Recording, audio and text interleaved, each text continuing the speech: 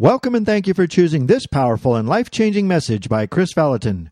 Join with Chris now as he shares from his heart the Word of God. Jesus, thank you for what you're doing. Lord, I don't know how to say thank you enough. To be able to live in this time in history. I don't know, Lord. I just pray we wouldn't lose sight of what we have. It's so easy to lose sight of what we have in the favor. And I pray that like the sons of Ephraim, unlike the sons of Ephraim, we wouldn't forget your testimonies. So that we continue to win all these battles. In Jesus' name, amen. I started a series last week that I feel it's like, I don't know how many, you know how that goes, Bill. I don't know how many weeks we're going to do it, but every time I preach for the next few weeks, unless the Holy Spirit changes it, I feel like there's kind of a theme in my heart.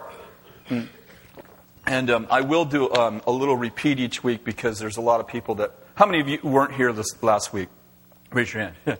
Yeah, a third of the people. So that's what I thought. So we'll do a little bit of repeat every week just so you can kind of get a feel for what we're doing.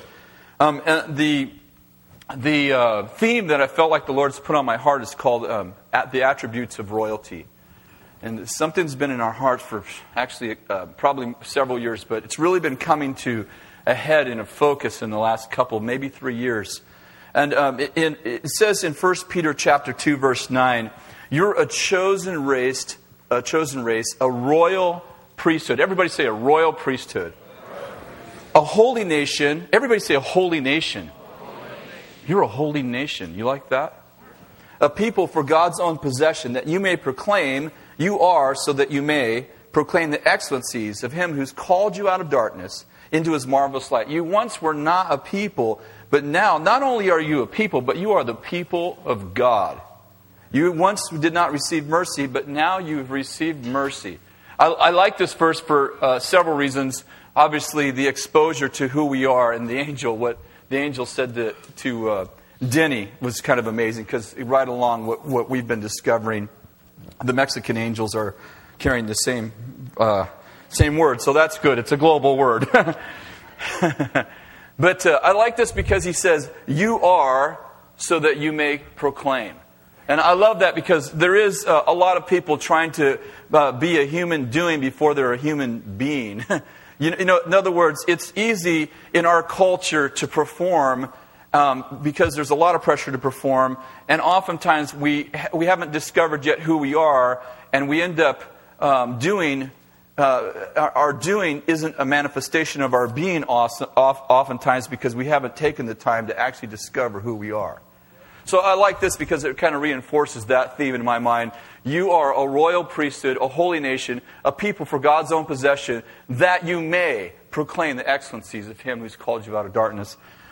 In Romans 8:20 it says, For creation was subjected to fertility not willingly, but because of Him who subjected it in hope that creation itself would be set free from the slavery to corruption. Listen to this. Into the freedom of the glory of the children of God. Colossians 3:4 says, when Christ, who is our life, is revealed, then you also will be revealed with Him in glory. How many of you know that glory is not a place, it's a condition? Somebody say, well, glory means heaven. Well, there's glory in heaven because wherever Jesus is, there's glory. But glory isn't a place, it's a condition. It is an attribute of the presence, of the very presence of God.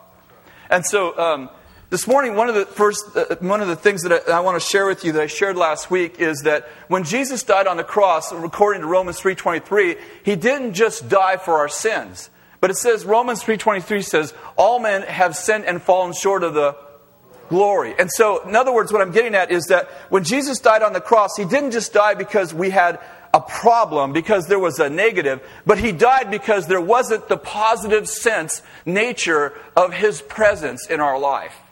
And so, when Jesus died on the cross, He didn't just die so that He would restore our fallenness, but He died so that the actual glory of God would actually be manifest in each of our life. We were created for the glory of God. And so, and I want to say this, that you are royalty. In fact, Paul says to the Corinthians, you are already kings. In Revelation, he says, you are kings and priests. And so this whole theme has been in our hearts. Now, some of you who haven't been here before, or maybe you're visitors, this bears repeating. Sometimes we think that demeaning ourselves somehow exalts our God. There's this thing in religion. Religion has this thing about demeaning humanity in the name of glorifying the Creator. And how many of you know, if there was a beautiful painting on the wall, and you painted that painting, if I came in and said, what a ugly painting. What a stupid looking painting. Look at those stupid colors. How many of you know that demeaning the painting doesn't glorify the artist? The other thing is, who posed for that painting? Well, the Bible says we were created in God's image and His likeness. Jesus posed for that painting. Hello. When you start, did you get that? Jesus was the one who posed for that painting. You were created in His image and His likeness. So not only did He paint you, but He painted you after Him. So when you demean the painting, you aren't glorifying the artist. We got to get that through our heads, because pride, humility isn't demeaning humanity, but it's exalting God. And there's a great scripture for that in the book of Daniel, just real quickly, when Nebuchadnezzar comes back from his great fall, he loses his mind because of his pride. Remember that? He's up on his castle, and he says, man, I'm awesome. I made all this with my own hands. He instantly loses his mind, and for however long, looks like 7 years, he's grazing grass with the animals, grows his nails long. He goes completely insane. And it's an amazing verse when his sanity returns to him. The very first thing he says in the 4th chapter, this 36th verse, he says, in fact, let me just read it because it's really good. I know we've done this before, but I feel like this should be repeated. The very first thing he says when he gets his mind back. At that time my reason returned to me, my majesty, my splendor were restored to me for the glory of my kingdom, and my counselors and my nobles began to seek me out, so I was reestablished in my sovereignty, and surpassing greatness was added to me. That's after he fell from pride. Listen to the next verse. Now I, Nebuchadnezzar, praise, exalt, and honor the King of heaven, for all His works are true, His ways are just. And listen to this, and He's able to humble those who walk in pride. That's got to be one of the most amazing verses on humility in the whole Bible. He says, my majesty, my splendor, my glory, my kingdom, my counselors, my nobles, and surpassing greatness was added to me. And I say that in complete humility. I love that verse, because humility isn't demeaning yourself, it's exalting your God. He says, now I praise, exalt, and honor the King of heaven. There's something about this. And how many of you know that we invite people into the good news, then we tell them what a piece of junk they are? Now, how many of you know that before we found Christ, we definitely were sinners. We are definitely needed some major overhaul. But once we received Christ, we became holy believers. Saints, holy believers. You know that holiness isn't a commandment for you to become as much as it is a promise of God's presence in your life? Now on to Him who's able. When we walk with God, holiness is the attribute of His nature in our lives. Yeah. Somebody got it. The rest of you need a Selah. You need to think about it.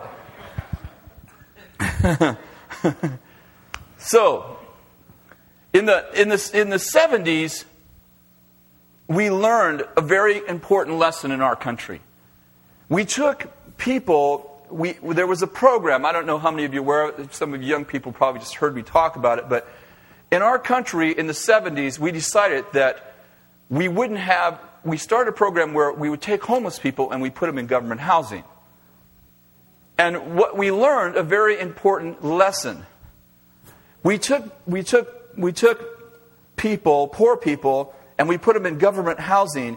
And over the next 5 years, they tore those houses down, blew the windows out of them, destroyed their restrooms, destroyed their plumbing, tore the electrical out of them, and they become, in fact, to this day, many of those places, many of those government housing places are the greatest ghettos we have today. What happens when you take a slave? What happens when you take a slave and you put him in a palace? I'll tell you what happened. What we learned is that people always reduce their external environment down to what they're living in inside. And so you take somebody and you put them in a place of nobility, and if they're not noble, they'll reduce their noble place down to their comfort zone, which typically is back to slavery. How many of you know that poor isn't a state of being? Poor isn't a state of... Poor isn't a commentary on someone's personal finances as much as it is a state of being. Somebody once said, if you took all the money in the world and you spread it out equally to every person in the world, in 5 years, the people who are rich would be rich again, the people who are poor would be poor again, people who are middle class would be middle class, because oftentimes, our environment is oftentimes the manifestation of who we are inside. And so I started thinking about this. If you take a slave and if you take a poor person that's poor inside, I'm not talking about the poor in spirit that Jesus spoke of, somebody who knows their need. I'm not talking about the positive attribute of somebody who understands that they need God. I'm not talking about that. I'm talking about a poor in spirit person who has a poverty mentality, who feels like they need to be punished, and so on and so forth. When you take a poor person and you put them in a good environment, they reduce the environment down to their environment that they're living in inside. What happens when you take a noble man and you put him in slavery? I started thinking about this. Like, what happens when you take nobility and you captivate it? I just had that thought, and that began me searching through the book of Daniel and the book of Genesis. And I started thinking about that exact experiment happened in the book of Daniel. In the first chapter of Daniel, it says this in the 3rd verse. It says, Then the king ordered the chief of his officials to bring in some of the sons of Israel, including those of the royal family and the nobles. And in most cases, when they would conquer a country, they would come in and they would take all the royal family and they would kill them. But in this case, Nebuchadnezzar says, hey, let's try something different. Let's take the noble family, let's train them for 3 years, and let's put them into our service and see what happens. And the most amazing thing happens. They take Daniel, for instance, Shadrach, Meshach, and Abednego. They put Daniel into slavery, but there's an incredible thing that's happening. Because Daniel is a prince inside, he begins to release into his environment favor from God, and his princehood begins to be expressed through his person. This morning I was reading about Joseph. It's an amazing story about Joseph. The same thing. What happens when you take a prince and you put him in slavery? What happens when you take somebody who has the kingdom inside of them and you try to enslave the kingdom? It's amazing. This morning I was just doing some research in Genesis chapter 39, verse 1. Now remember that his brothers, Joseph's brothers, sells Joseph into slavery. They don't like him. Why? Because Joseph has a vision. And he says, I'm going to be awesome and you guys are going to be serving me. And his brothers are like, oh yeah? Well, we'll see who's going to serve who. And they sell him into slavery. In Genesis 39, verse 20, it says, so Joseph's master took him, 39, verse 1. Now Joseph had been taken into Egypt, and Potiphar, an Egyptian officer of Pharaoh, the captain of the bodyguard, bought him from the Ishmaelites who had taken him down there. Now the Lord was with Joseph, so he became a successful man. And he was in the house of his master, the Egyptian. So that Joseph found favor in his sight and became his personal servant. And he made him overseer over his house and over all that he owned. And he put it in his charge. And it came about from the time he made him overseer of his house and all that he owned, that the Lord blessed the Egyptian house on account of Joseph. What happens when you take a prince and you make him a slave? You can't enslave the kingdom. That's right. They make Joseph a slave, and everything that in Potiphar's house, first thing that happens is he rises up, and everything in Potiphar's care, everything that Potiphar owns is Joseph's put in charge of. And then a crazy thing happens, and Potiphar's house begins to be blessed. Everything Potiphar has begins to be blessed. And then you know the story, and we'll talk about it in a minute.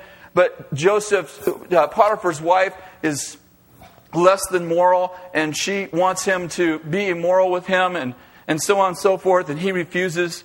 And then she runs out and says, "He raped me, he raped me." And so he goes from slavery into prison. And what happens when you take a prince and you put him in prison? Look at the 39th chapter, verse 20. So Joseph's master took him and put him in jail, and the place where and the place where the king's prisoners were confined, and he was there in jail.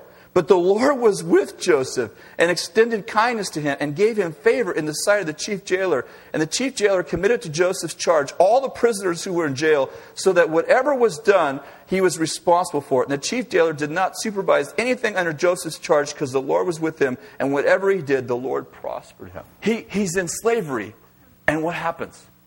He becomes the head of all the slaves. He's in prison. He becomes the head of the prison. Verse 41, chapter 41. Joseph goes from the pit of slavery to the prison and then to the palace. And what happens when he gets to the palace? Verse 39. So Pharaoh said to Joseph, "Since God has informed you of all there is, and there's no one so discerning and as wise as you," Pharaoh said to Joseph, "See that I have set you over all the land of Egypt." Moreover, Pharaoh said to Joseph, Though I am Pharaoh, yet without your permission, no one shall raise a hand or a foot in all the land of Egypt. Although I'm king, you rule. I'll be the smartest man in the world to let you be in charge of everything I own. So you just make me look good. And it says this of Egypt. It says that when Joseph ruled, Egypt was blessed. That it became the wealthiest nation on the face of the earth when Joseph ruled. You know, listen, we are not a product of our environment. Let me put it differently, because I've said that a few times, but I see it differently now. We are not a product of our external environment. We are a product of the internal environment that we have to cultivate inside of ourselves, the kingdom.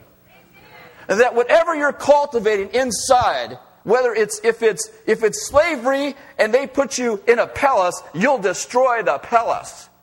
But if it's a princehood and princesshood, if you got the kingdom of God going on inside of you, it will find a way to express itself in a way that people go, "I don't know what's going on with that guy, but I want him in charge of my stuff." And someone probably said, "Hey, Potiphar, do you know, hello, that guy's a slave." Well, I don't know about his slavery. All I know is every time I put him over something, it gets blessed. Every time he's watching over my sheep, they give birth to twins. Every time that guy does anything, it's blessed. And then, can you imagine, they take him and they put him in prison. I mean, he's in prison for raping the chief official's wife. That's a pretty serious crime. But it says the favor of the Lord was on him. And the jailer said, "You watch over the jail, I'll see you later. I'm going to the football game, just make sure you lock up before you go to bed."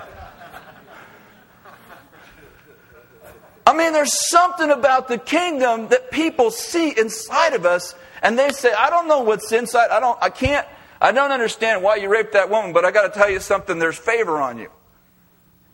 I don't even think I believe that report. You got too much stuff going for you. There's a few things that I'm learning through studying the lives of princes. I felt like the Lord told me about 3 weeks ago, I felt like the Lord said to me, I want you to study the lives of nobility. Because I want to release nobility in your life and in the life of my people. See, if we're called a royal priesthood, then we ought to start acting like it. I'm not talking about arrogance. You understand? Sometimes when we hear this, people, oh man, we're going to walk around, oh, I'm a king's kid, look out, I should have the best. I'm not talking about that. I'm talking about understanding your royalty because your dad's the king. You didn't do anything to deserve this. You got born into the king's house.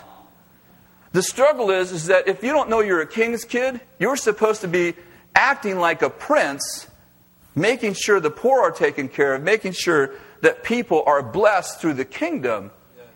And instead, if you have a slave's mentality, you're not benefiting the earth with the power, the presence, and the prosperity of the kingdom. I learned a few things about princes. One is, let's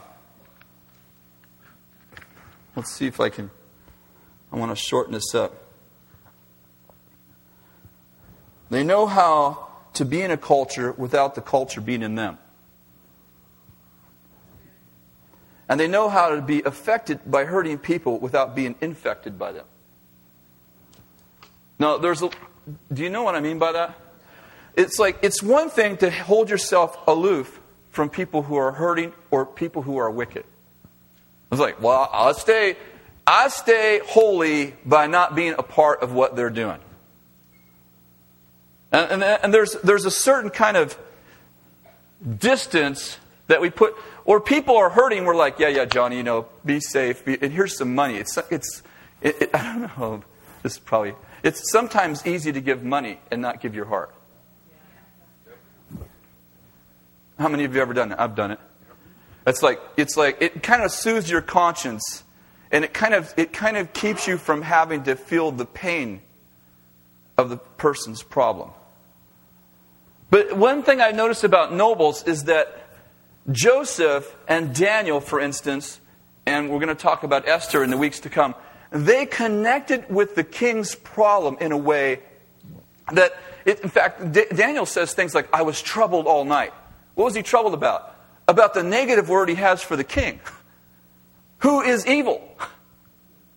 But he connects with him in a way that says, this is going to hurt, and it's hurting me as bad as it's hurting you. There's something about feeling compassion for people and still not being polluted by their stuff. I said this last week, but there is an amazing ability with princes to keep their core values intact, even their opposing core values. What I mean is that if you could picture a box, and I know that we're always talking about living outside the box, but if you could picture the box for a second, like the Ark of the Covenant, like a good thing for a minute. And we got a problem with someone, like we're going to bring correction to them, let's say. Okay, so we know we got to bring correction to this person. But if the four walls of this box, if we could see that the four walls of this box would be honor, mercy, nobility, honesty, you got me? Integrity. It's like, I'm going to bring correction, but it's got to be inside the box of my core values. So that I'm not going to yell, and then say, well, that's your fault. You made me mad. Nobles don't break their core values to have to bring adjustment to someone's life. Here's some. How about opposing core values? How about honor? Okay, I got honor as a core value. See, core value isn't just... See, there's a difference between a core value and a high value. For instance, I can have a high value for comfort. Like, I like to be comfortable. But if it's my core value, if it's the way I see life, I will sacrifice things to get what shouldn't be the core of why I'm alive. Are you following me? In other words, okay, here, let me give you another one. I'll go back to that point in just a second. But I feel like I should drop back and just explain something. Jesus said that one of our core values shouldn't be life in the sense of, he said, he that saves his life will lose it. So it shouldn't be survival. Let me say it differently. Jesus said that one of our core values shouldn't be survival. It can be a high value. Like, I want to make sure I stay healthy. I like to work out. I want to live a long life. But if it's my core value, then there'll be times like Shadrach, Meshach, and Abednego when I have to decide whether my high value is my core value. Do you see? You see, he goes, if you don't bow down, I'm going to kill you. Well, if survival is my core value, and not just like I'd like to stay alive, but if it's my core value, then it affects the way I see, then I'm willing to sacrifice other things so that I can keep my core value. And I'm like, what's a little lie? What's a little bowed knee? And nobles know how to keep their core values when it costs them. And I've noticed one thing that all the nobles that I've been studying have in common. Survival is not a core value for any noble. Now, that's huge right there. I feel like that could be a sermon. There's something about making survival a core value instead of a high value that causes us to compromise much of our life. Daniel, there are values. I started to say this about core values. It's amazing that Daniel has core values that are in conflict, and he asks for wisdom on how to apply them. For instance, he has nobility as a core value. Like, he's going to be noble, don't matter how he's treated. Selah. I want you to think about that. Because in our culture, it's common to blame other people for our behavior or our attitude. He's going to be noble, don't matter what the environment dictates. It's like, no, I got another environment going on here. So you can treat me like a slave, but I know I'm a prince. Jesus said it a little differently. He said, if someone slaps you on the right cheek, give me your left cheek also. I don't think Jesus was saying, well, just let people beat you up. Because if he said that, I don't know what he was doing with the whip. I think he was saying, don't let someone's actions be your reaction. Be in control of yourself. If someone slaps me and my automatic reaction is to slap him back, then who's controlling who? I'm being controlled externally, not internally. But Daniel has nobility as a core value, and honor and dignity as a core value, right? And yet he's working for a wicked king. Now, how do you reconcile correcting a wicked king? When God gives you a vision, says, I'm going to make that guy, I'm going to cut him down like a tree, and he's going to be crazy for 7 years. And you're sitting here and you're thinking, yeah, well, I can understand why God would do that. I mean, look what he's doing. And yet Daniel comes to him and he says to this, the king sees that Daniel's got the interpretation, and his face is distressed. And the king says, Daniel, just give it to me straight, boy. And Daniel says, oh, king, I would that this was about someone else, about your enemies, and not about you. Daniel, wait a second, you're prophesying to a wicked guy. And yet he's able to keep, listen to this, nobility and honor and still bring correction. Do you see that? Do you see he's got purity and integrity as a core value? He says, I won't eat the king's food. Actually, he doesn't really say it that way if you think about it. He says he sought permission to not eat the king's food. That's a big difference. You're not going to tell me what to do. He seeks permission from the king to keep his covenant with his God. He honors the king. In other words, it takes a lot of wisdom to know how to honor someone who is still wicked in a way that doesn't defile you. You know, one of the most amazing stories to me is Jesus. Here's a sinless guy. He's never done anything wrong, never will do anything wrong. He's the picture of purity. He's walking holiness, and glory follows him. And who likes to hang out with him? Sinners. Now think about it. When you act righteous, Do wicked people want to hang out with you?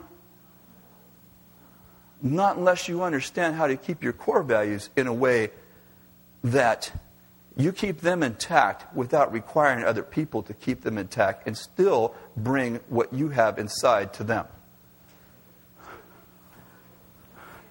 How does a man who's got so much purity that he won't eat food that isn't even wrong in the Old Testament, how does he keep his dignity and his integrity and still have a love for a guy who's totally the opposite value system? And then continue to say to him, I wish this was about your enemies, how do you love somebody who is totally opposed to everything you stand for? A lot of us have trouble loving the Democrats. If you're a Republican.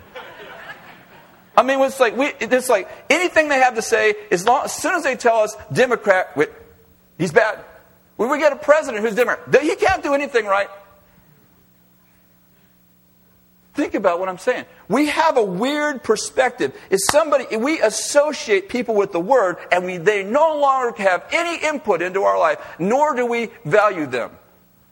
And yet here's a man who has complete integrity, and he says, I have incredible value for you, even though everything you seem to stand for is the opposite of what I believe in. And you know what? I want to say this. Value is influence. You will never influence someone who has no value for you. You sit next to a Mormon or Jehovah's Witness, and you start arguing with them about their doctrine.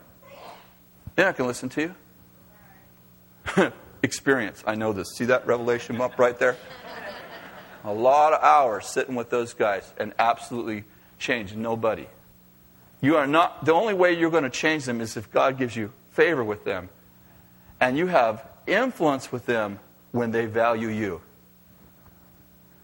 And when you begin by destroying you're not looking for a place where you can agree. You are making sure that you bring. It's almost like I feel like I have to, because you just said you're this. I feel like I have to fight you, instead of find some place where I can actually benefit. Is there a crack where the kingdom can get in? Yeah, the last thing I want to say for this morning that I noticed that all royalty has, and that's a sense of destiny. There's a sense of destiny. I've never known a prince without a sense of destiny. I've never read about a prince or a princess who didn't have a sense of destiny. Lord, we just pray right now. There are things that were said this morning, God, that I don't understand them, but I see them, but I don't know how they work. But I pray that the kingdom that's within us, we begin to work its way through us. And that we would become a royal priesthood. It wouldn't just be heaven's faith confession about us, but literally we would become a royal priesthood and a holy nation, because nations disciple nations, and you said, disciple the nations. And Lord, I pray that we as princes and princesses would begin to learn how to relate to kings in a way that we could bring the royal kingdom into places that would never receive it. And then eventually, those places, the kingdom of this world, would become the kingdom of our God. Lord, teach us how to impact the kings of this world. Teach us how to impact the Pharaohs and the Nebuchadnezzars and the kings of this world. Teach us how to relate in a way where we don't compromise our values, and yet we still are valuable to the people who hold to a different standard. Teach us how to do that. God, give us the favor of God that causes the walls that people see around us to be invisible, so that they embrace the God of heaven and have the impact of the kingdom, even though they don't understand our values. I pray for that in the name of Jesus. And help us to not love our life onto death. Help us not hold on to survival as the chief value of our life, but help us to lay down our life so that others could live. In Jesus' name, amen. This concludes this message. For more information on the ministry of Kris Vallotton, please contact us at Bethel Church, 933 College View Drive, Redding, California, 96003. Or you can phone us at area code 530-246-6000. You can also visit us online at www.ibethel.org. We pray this message will continue to bless and encourage your walk with God, and may the joy of the Lord be your strength.